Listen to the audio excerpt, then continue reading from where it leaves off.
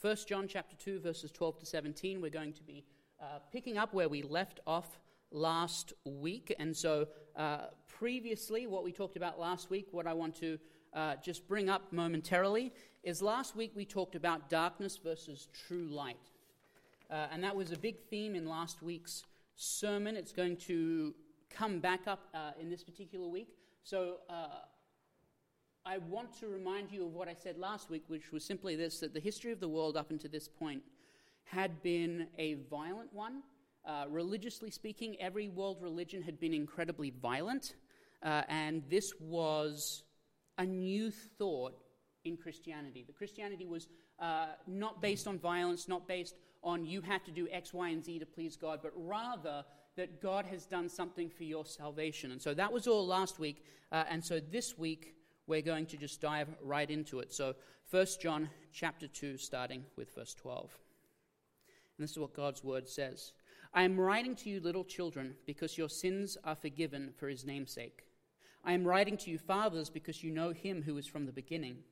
I am writing to you, young men, because you have overcome the evil one. I write to you, children, because you know the Father. I am writing to you, fathers, because you know who is from the beginning. I write to you, young men, because you are strong, and the word of God abides in you, and you have overcome the evil one. So we're going to look at those three verses sort of in a collective together. You'll notice a couple of things that first jump out. First of all, John repeats himself.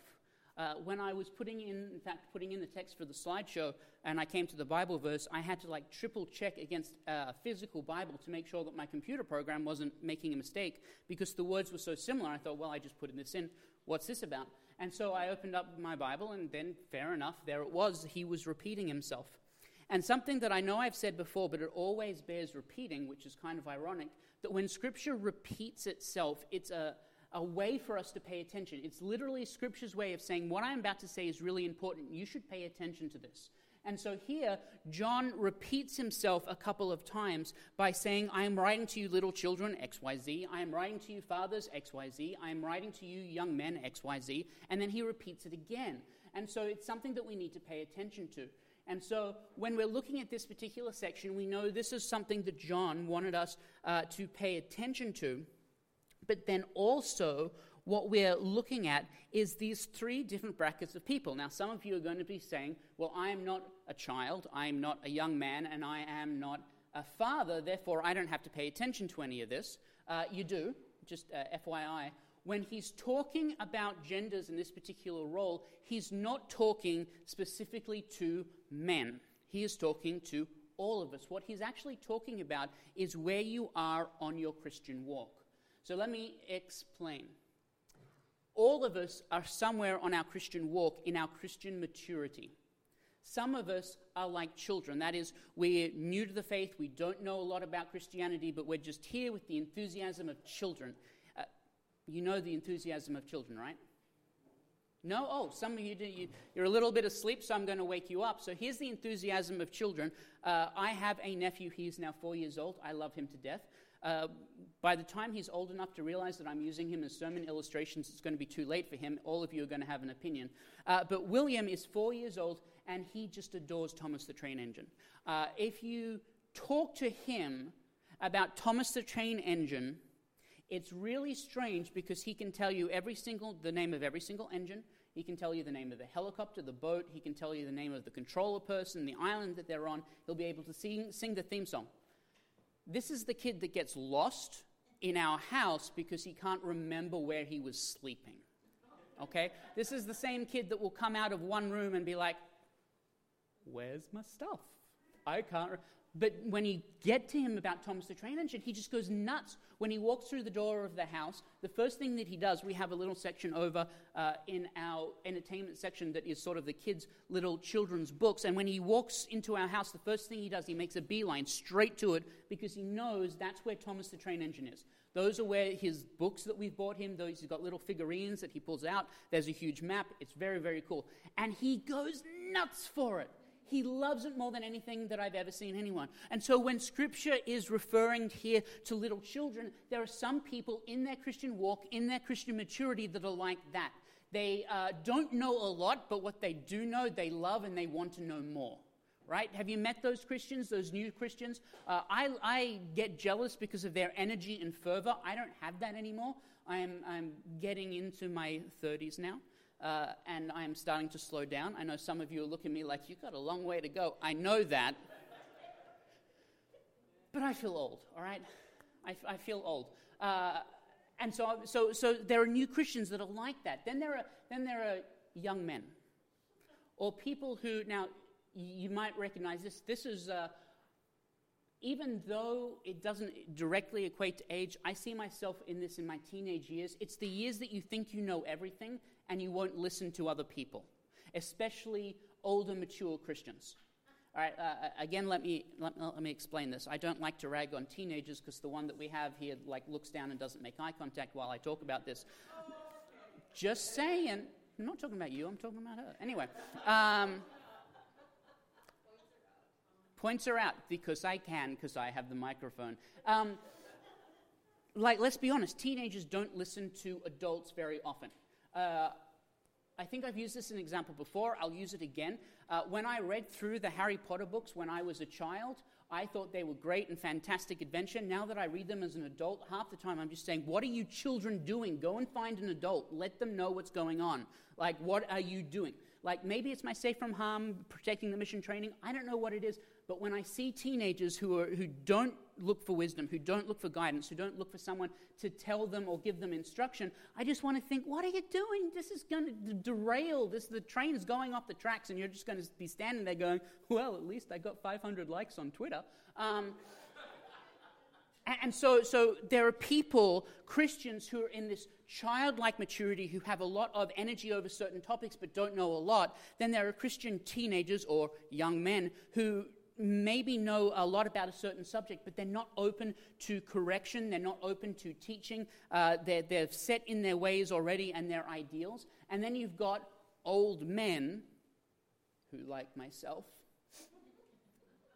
maybe, just maybe, and here's what's funny about old men. We don't know everything, but we're willing to learn, which is usually a trait of a child. But when you come into a point in Christian maturity when you can finally say, you know what, I don't know everything. I need to be open to other people's opinions and ideas. I need to listen to the fellowship of believers as long as it's foundationally based on Scripture. When you come into that, then you're truly a mature Christian or an old man. And so John here is talking very specifically about these three groups. So this is not about specific genders or about specific ages, but rather what this is about is Christians in their different stages of their Christian faith and walk. Does that make sense? Does that make sense? Yes. Thank you. Look, I'm tired. I don't know what your problem is, but if you don't give me an amen, I'm just going to keep going. And there is a Seahawks game on this afternoon. Thank you. Say amen when I tell you to. This isn't a dictatorship, but it kind of is. So here's what we got. These guys are called children because with the forgiveness of their sins, they've been welcomed into the family of God. Scripture tells us that when we become part of the family of God, we get adopted by the Father into his house. Now, controversial point, maybe you've heard this. Someone saying of both Christians and non-children's, well, we're all God's children here. Have you ever heard that? The term God's children actually only applies to Christians. It doesn't apply to non-Christians. Now, some of you are going to freak out. I know. Let me explain. When you become a Christian, Scripture tells us, according to the New Testament, that you and I are then adopted into the family of God and are co-heirs with Christ to his glory. That's what Scripture says. Therefore, in order to be adopted and to be God's child, we need to be adopted. The only way for adoption is through Jesus Christ. Now, we're all God's creations. Each one of us was created with a purpose for our life that God wants us to live out. He put us on a path, and he set that path in front of us. However, we are only children of God after we've accepted Christ. Some people don't like that because they think we're being exclusive, but the reality is it's not exclusive, it's inclusive because anyone can be a child of God. If you believe in Jesus Christ, That's it. That's the ball game. That's all you need to do. There's nothing more. Believe in the name of the Lord Jesus Christ and you will be saved. You will be adopted into the family of God and you will be co-heirs with Christ to the glory of God. And so little children are children because with the forgiveness of sins they have been welcomed into the family of God, their Father. The next thing that he talks about is fathers. And they are fathers because of their knowledge of God in Jesus Christ. And it qualifies them to hand this knowledge down to future generations. As much as I love teenagers, if a teenager tells me something, I'm going onto Google to check it. Okay? And then when I go onto Google to check it, I'm going to find different sources of information, not just the first result. If an older adult tells me something, if Bill tells me something, I'm going to take it at face value. Because with his age, and he's going to like this, there is an implied knowledge and maturity about him. Notice I said implied. Okay. Fathers communicate knowledge to children. That's one of their roles as pointed out in Scripture. Fathers communicate knowledge. And so here where he says, when he's talking about fathers, and he repeats it repeatedly, fathers, they are fathers because their knowledge of God in Jesus Christ qualifies them to hand their knowledge down to future generations. This is not just a right, but a responsibility. When you get to the stage where you are a mature Christian, again, not talking about sex and not talking about age, but when you are a mature Christian, you have a responsibility to hand that knowledge down to people who are immature in faith. A lot of people like to bring up, judge not, lest ye be judged. How dare a person judge me on my walk with God? That's between me and the Lord. Yes, but no. Here's what's really interesting about the scripture about judge not. It says, judge not, lest ye be judged. And then Jesus continues and says, in the same manner that you judge, so too shall you be judged. There's more to that statement. In the book of, I believe it's Corinthians, I know it's the writings of Paul, I think it's Corinthians, but Paul actually says, you have heard it said, judge not lest ye be judged, but I tell you the truth, we are not to judge the world, those outside of our walls, those who are not Christians, but we are to judge the people within our walls and within the church because we want them to grow. When you see a Christian who is acting contrary to what Scripture says to do, your job and responsibility as a mature Christian is actually to grab that person and say, hey, this is what I see you doing. This is what Scripture tells you to do. Those two things are at odds. Let's resolve this. And that's our job, our right and our responsibility as mature Christians is actually to grow those who aren't. And so a lot of people will say things of the pastor like, well, that's what we pay him for. Guess what? You don't pay me that much, number one. But number two, I'm joking. I'm fine. Thank you for caring. It's not my solo responsibility to ensure that you guys are spiritually fed. It's my responsibility to do that on Sunday, but it's your responsibility to do that for yourself. If you eat one meal on Sunday once a week, you're going to starve to death. It's just the way that it works. And so if you are not spiritually feeding yourselves, then you're going to starve to death. And if you're not spiritually speaking into the lives of those that God has put in your life, then they're going to starve to death as well. Christianity is about cooperation and collaboration and about us coming together as a Christian family and taking care of each other. And part of that taking care of each other is spiritual formation and discipleship. Amen? Taylor's got the right idea. She's worried about missing the Seahawks game.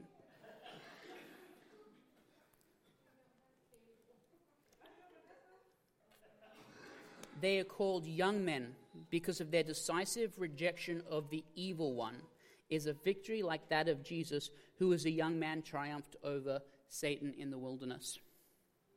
They're called young men because they're filled with passion. Have you met a young man that's filled with passion? Again, I may or may not play video games. I play a wonderful game called Minecraft. If you were to ask me anything about Minecraft, anything at all, I would be able to provide you an answer without going to a computer, because I know everything that there is absolutely to know about Minecraft. I have been playing it since the beta came out many, many years ago. I play it on my Xbox, I play it on my phone, I play it on my PC, I played it on my old console as well, and I think I play it on my iPad. On my console alone, I've logged something along the lines of 6,000 hours. Now, I'll prove it to you. Next time I'm with you, I've got a screenshot on my phone of how many hours I played. The point is, as a young man, I dedicated a lot of my time and a lot of my memory cells, which now I'm really regretting because I'm running out of memory cells, to learning about this one particular topic. And young men are passionate about these sort of things. Young people get into grooves and they find causes and passions to be passionate about. And so we need this, believe it or not, even in Christianity, even though the idea of Christianity is that you are on the road to Christian maturity, we still need Christian young people who can get passionate about causes, who will listen to the advice and the wisdom of older generations, but will still be passionate about the things that they need to be passionate about. Amen. I don't feel like you're being honest with your amens, therefore I'm going to take a little more time. So what I've been talking about so far is simply the idea of Christian maturity. The word maturity doesn't get a lot of time in our vocabularies today. But Christian maturity, I think, is one of the things that the church is currently lacking. Christian maturity, the idea that maybe you don't know everything. Maybe the idea that we need to open ourselves up for new ideas and new experiences, as long as those ideas and experiences are based on Scripture. Now, you'll notice that every time I say this, I say that the foundation of Scripture is key to everything that we do. And it is. Foundation of Scripture is key to everything that we do. The message that we deliver doesn't change, but the methodology does. Now, moving on. 1 John chapter 2, verses 15. Do not love the world or the things in the world. If anyone loves the world, the love of the Father is not in him. For all that is in the world, the desires of the flesh and the desires of the eyes and pride of life is not from the Father, but is from the world. And the world is passing away along with its desires. But whoever does the will of God abides forever. So, very simple concept. Do not love the world. It's very, very simple, but we need to sort of expand on it just for a few minutes, if you will allow me. This is what we got. There are things that we love, but we can't love them more than we love God. There are things that God has put in your life. There are people that God has put in your life. There are ideas, there are concepts, there are habits, there are hobbies. There's lots of positive things that God has put into your life. My nephew, William, I love him more than anything else. Almost as I love Milena about the same amount, let's be honest.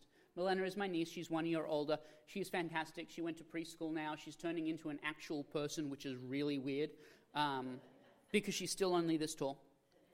But she's an actual person with like feelings and ideas and concepts, and she's no longer a child. So it's very weird for me because I knew her when she was born. I love them, and I've said this a couple of times, and there's only 3 people in this world that I'm willing to die for. My wife is one, and my niece and nephew are the other 2, okay? I'm willing to stand in front of a bullet for those 3 people. That doesn't mean that I don't love other people, but those are the 3 that I'm willing to die for. You may judge me for that. I don't care. I really don't. God has put these 2 very small, very fantastic people in my life. However great and fantastic they are no more important than God. Nothing is more important than God. God is always first and foremost. If God was to say to me, Captain Jonathan, I almost call myself a lieutenant there for a second. Captain Jonathan, if I want you to go and serve in another country where you're not going to be able to be part of your niece and nephew's life. I want you to go overseas and I want you to do this, this, and this. Because of the way that I believe Scripture instructs me to live my life, I would have to say yes, even though that would cause me emotional pain because I wouldn't be part of their lives. Does that make sense? I know there are a couple of people who fully understand this concept, so I don't want to belabor it too much. But simply there are things that we love, but we can't love them more than God. And if we do love them more than God, then we become idolaters. When you look at the Ten Commandments, which is the foundation for the laws of the Old Testament, the very first commandment is this: I am the Lord your God who brought you out of the land of Egypt, out of the house of slavery. You will have no other gods before me. When Jesus was asked what the greatest commandment is, he quoted Deuteronomy 6, verse 4 and 5, where he said, Hear, O Israel, the Lord your God, the Lord is one, and you shall love the Lord your God with all of your heart, all of your mind, and all of your soul. He said that the love of God is the first and greatest commandment. It's tracked from the Old Testament into the New, and nothing changes. Therefore, if anything gets elevated to the place above our love for God, even friends and family, even the things that God has put into our lives, those things become idols, and we become idolaters. If we love anything more than God, we become idolaters.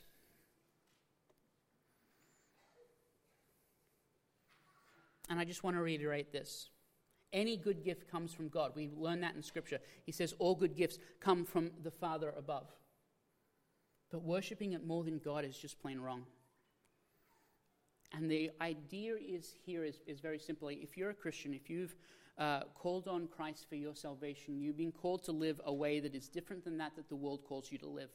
The world right now tells you that everything is about you as an individual, that you should advance your own interests more than anyone else, that you need to take care of yourself more than anyone else, that you need to secure for yourself a happy life, a happy foundation, and if you just get the right car, the right job, the right house, you're going to be happy for the rest of your life, and that is the goal of your existence. That's what the world teaches. If you disagree with that, talk to me after the service, and I will show you 1,000 things that proves that I'm right and you're wrong. That's what the world teaches. When you become a Christian, it reorientates your mindset, and it refocuses your mindset to understand this, that you're not the most important thing in the world. The universe doesn't revolve around you. Some of us may think it does, but it doesn't. As much as I love them, the world does not revolve around the Seahawks. We're still going to get out of here in time to watch the preseason opener, but the world doesn't revolve around that. I know that because when the Seahawks were in the Super Bowl and they were 2 yards away from the end zone on the second down, and they had Marshawn Lynch as their running back, and they instead decided not to give him the ball, but to throw him a slant pass that got intercepted in the end zone and allowed the Patriots to win and beat the Seahawks, the world the next day didn't stop. I cried, but the world the next day didn't stop. It kept going. And there were several people on my Facebook feed that I had to delete because of their horrible comments about my beautiful Seahawks. But the world didn't stop. God gives us football. God gives us competitions, places where we can focus our energies, places that help us to relax. But if any of them become more important than worshiping God, it's just wrong. Now, blank page so I can just vamp. Because I know I'm going to cry, because I'm going to be ending today on a sad note. Something happened yesterday that caused me to rewrite my sermon this morning. For those of you who don't know, the way that I write my sermons is I choose a book of the Bible months in advance. I then get a common theme, what the theme for the entire series is going to be, and then I break that book of the Bible up into sub-points, and those are going to be the individual sermons. The outlines are written, and from week to week, I just fill in the flesh or on the bones. Does that make sense? That's the way I write my particular sermons. This morning, I completely rewrote the sermon that I had planned from months ago because of what happened yesterday. And because I knew that I was probably not going to make it through without becoming emotional, I wrote everything that I was going to say down, which is very strange for me. Normally I just make it up as I go. I have points where I know I want to land, but the in-between passages are usually made up as I go. So here's what happened. Yesterday, a group of people assembled in Charlottesville, Virginia, to protest the removing of a Confederate statue. These people, the people that were protesting, were white supremacists, neo-Nazis, and KKK members. These people were carrying lit torches and flags, and they were wearing Nazi icons and imagery. I'm not making it up. This was happening yesterday in the United States of America. They were chanting racist slogans and calling for white Americans to retake their country. They were raising their arms in Nazi salutes. And again, in case you think I'm making it up, again, happening yesterday in the United States of America. And this happened yesterday. Yesterday. Not 50 years ago, yesterday. As counter-protests erupted, a man drove his car at high speed at the counter-protesters, killing one and injuring a dozen. The reports are that he got into his car, aimed it at the counter-protests, stepped his foot on the gas, accelerated into them, then reversed up and went again. He killed one instantly. 17 went to the hospital. There was something else that happened. 2 cops also passed away, but it's unclear whether or not that was related to the particular riot. So I don't want to include that in here because I don't know the facts for certain of why those 2 gentlemen passed away. This is the hatred that I was talking about last week that exists in our country. When I told you that the Christian church exists to carry forward the light and love of God, this is the darkness and hatred that I was talking about. In case some of you thought that last week I was making it up or I was trying to hype it up in some way, shape, or form, this happened yesterday.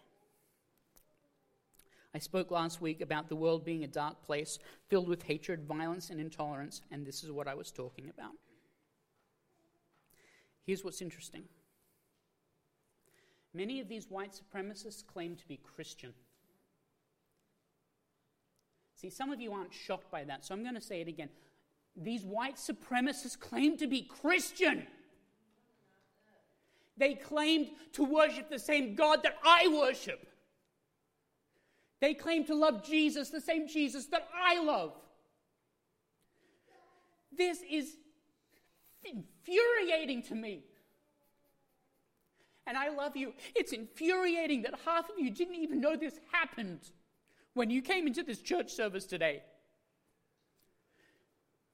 As Christians, we are called to know things and to not be ignorant and to be able to stand up to the people that God have placed in our lives and say, no, this isn't Christianity. This isn't my faith. This isn't my religion. These people claim to be Christians.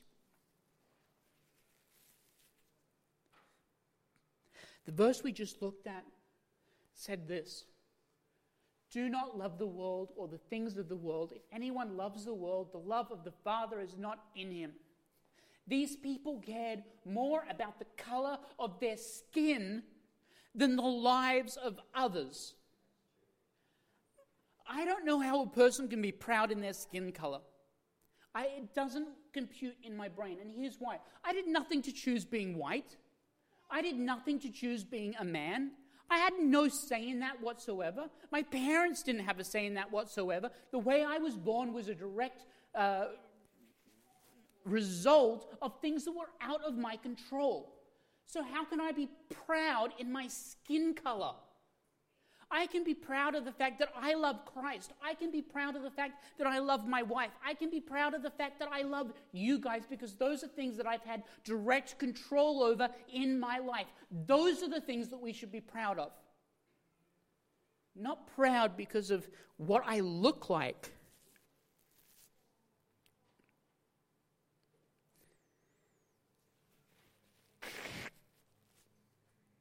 This is not Christianity. This is not what we're about.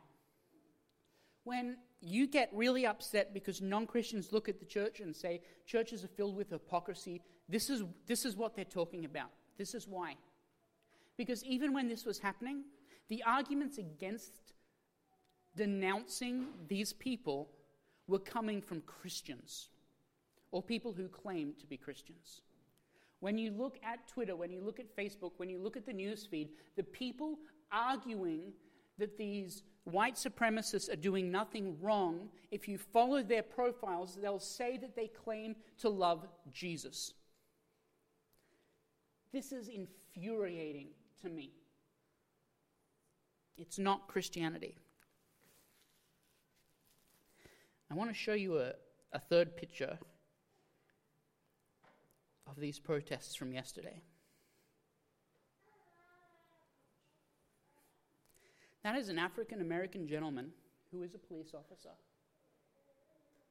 protecting the rights of the white supremacists to protest the fact that he was born black. When the Bible says, do not repay evil for evil, but repay evil for good, this is the type of gentleman that I want to use as an example. I don't know who he is. I don't know his name. I don't know his background. He could be an atheist for all I know. But for all I can see is this guy, no matter what his background is acting more Christian than half of my Christian friends on Facebook. Do not repay evil for evil, but repay evil for good. I want to end our time together this morning by praying. Praying for our country, praying for these people. Because here's what also I very firmly believe. That even these... There was almost going to be a swear word there. Even these people that are white supremacists, that are KKK members, who are chanting slogans, who are raising their hands in Nazi salutes, even these people are open to receive the grace and forgiveness of God. Now, there are times in my life where I wish Scripture wasn't quite as clear as it was, where I could say there was a very clear line that these people were going to hell and that's good. That's not what Scripture says. Scripture says that even these people, if they pray for forgiveness, will be granted forgiveness. Now, part of me says, well, that's really not fair because I had to ask for forgiveness and all I ever really did was stole a couple of cookies and swore a little. I wasn't a bad boy. I didn't go off the rails like some people that we hear in the newspaper do. And yet I have to ask for forgiveness the same as them, and my forgiveness... Look, it doesn't matter what you've done. You can be forgiven. I make this point as often as I can because sometimes I think as Christians we try and miss it. We try and hide our own shame and our own guilt in the back and say, but you don't understand what I've done. God could never forgive me for that. The reality of Scripture is it doesn't matter what you've done, you can be forgiven by God. It doesn't matter what you've done, you can be forgiven for God. And so we are going to close our time together in prayer. And then Heidi's going to come up and lead us in our benediction. And we're going to go away from this place. Now, I know I got angry, I know I yelled, I know I got upset. Listen to me. I want you to be able to stand in your communities with your friends, your families, your workers, co-workers, however your life looks like. I want you to be able to stand firm and say, this is Christian behavior, not this is Christian behavior. I want you to be able to stand up and proclaim the love of God, that God doesn't judge a person based on the color of their skins, but rather God judges a person based on their heart. God doesn't judge a person based on where they were born or how much money they have in the bank. God judges a person based on their heart. That Christians love people, that we are called over and over and over again to love people.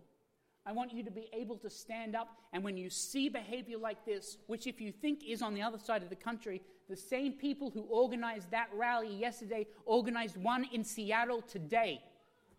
Just 100 miles away, there is a white supremacist rally happening in Seattle. This is not isolated. This is not far away. This is not different than your life. This is in your life today. And what history tells us is that when Christians don't stand up for what's right, when Christians ignore what is wrong and just say, well, that's happening over there, it doesn't affect us, when that happens, historically, the world goes off the rails. You are called to be the light of the world, to go into the dark world and advance the light and the love of God. You are called to do that, not to sit in here and warm a pew on Sunday and then do whatever you want during the week and then on Sunday come back to do it again. You are called to go into this world and be the light of God.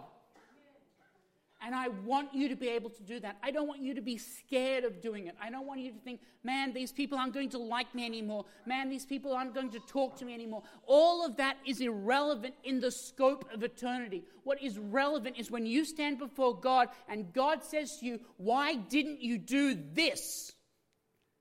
How are you going to respond? Or is God going to call you into his presence and say, well done, good and faithful servant? You stood up for my son. You advance the light and the love of God into a dark world. Come in, good and faithful servant.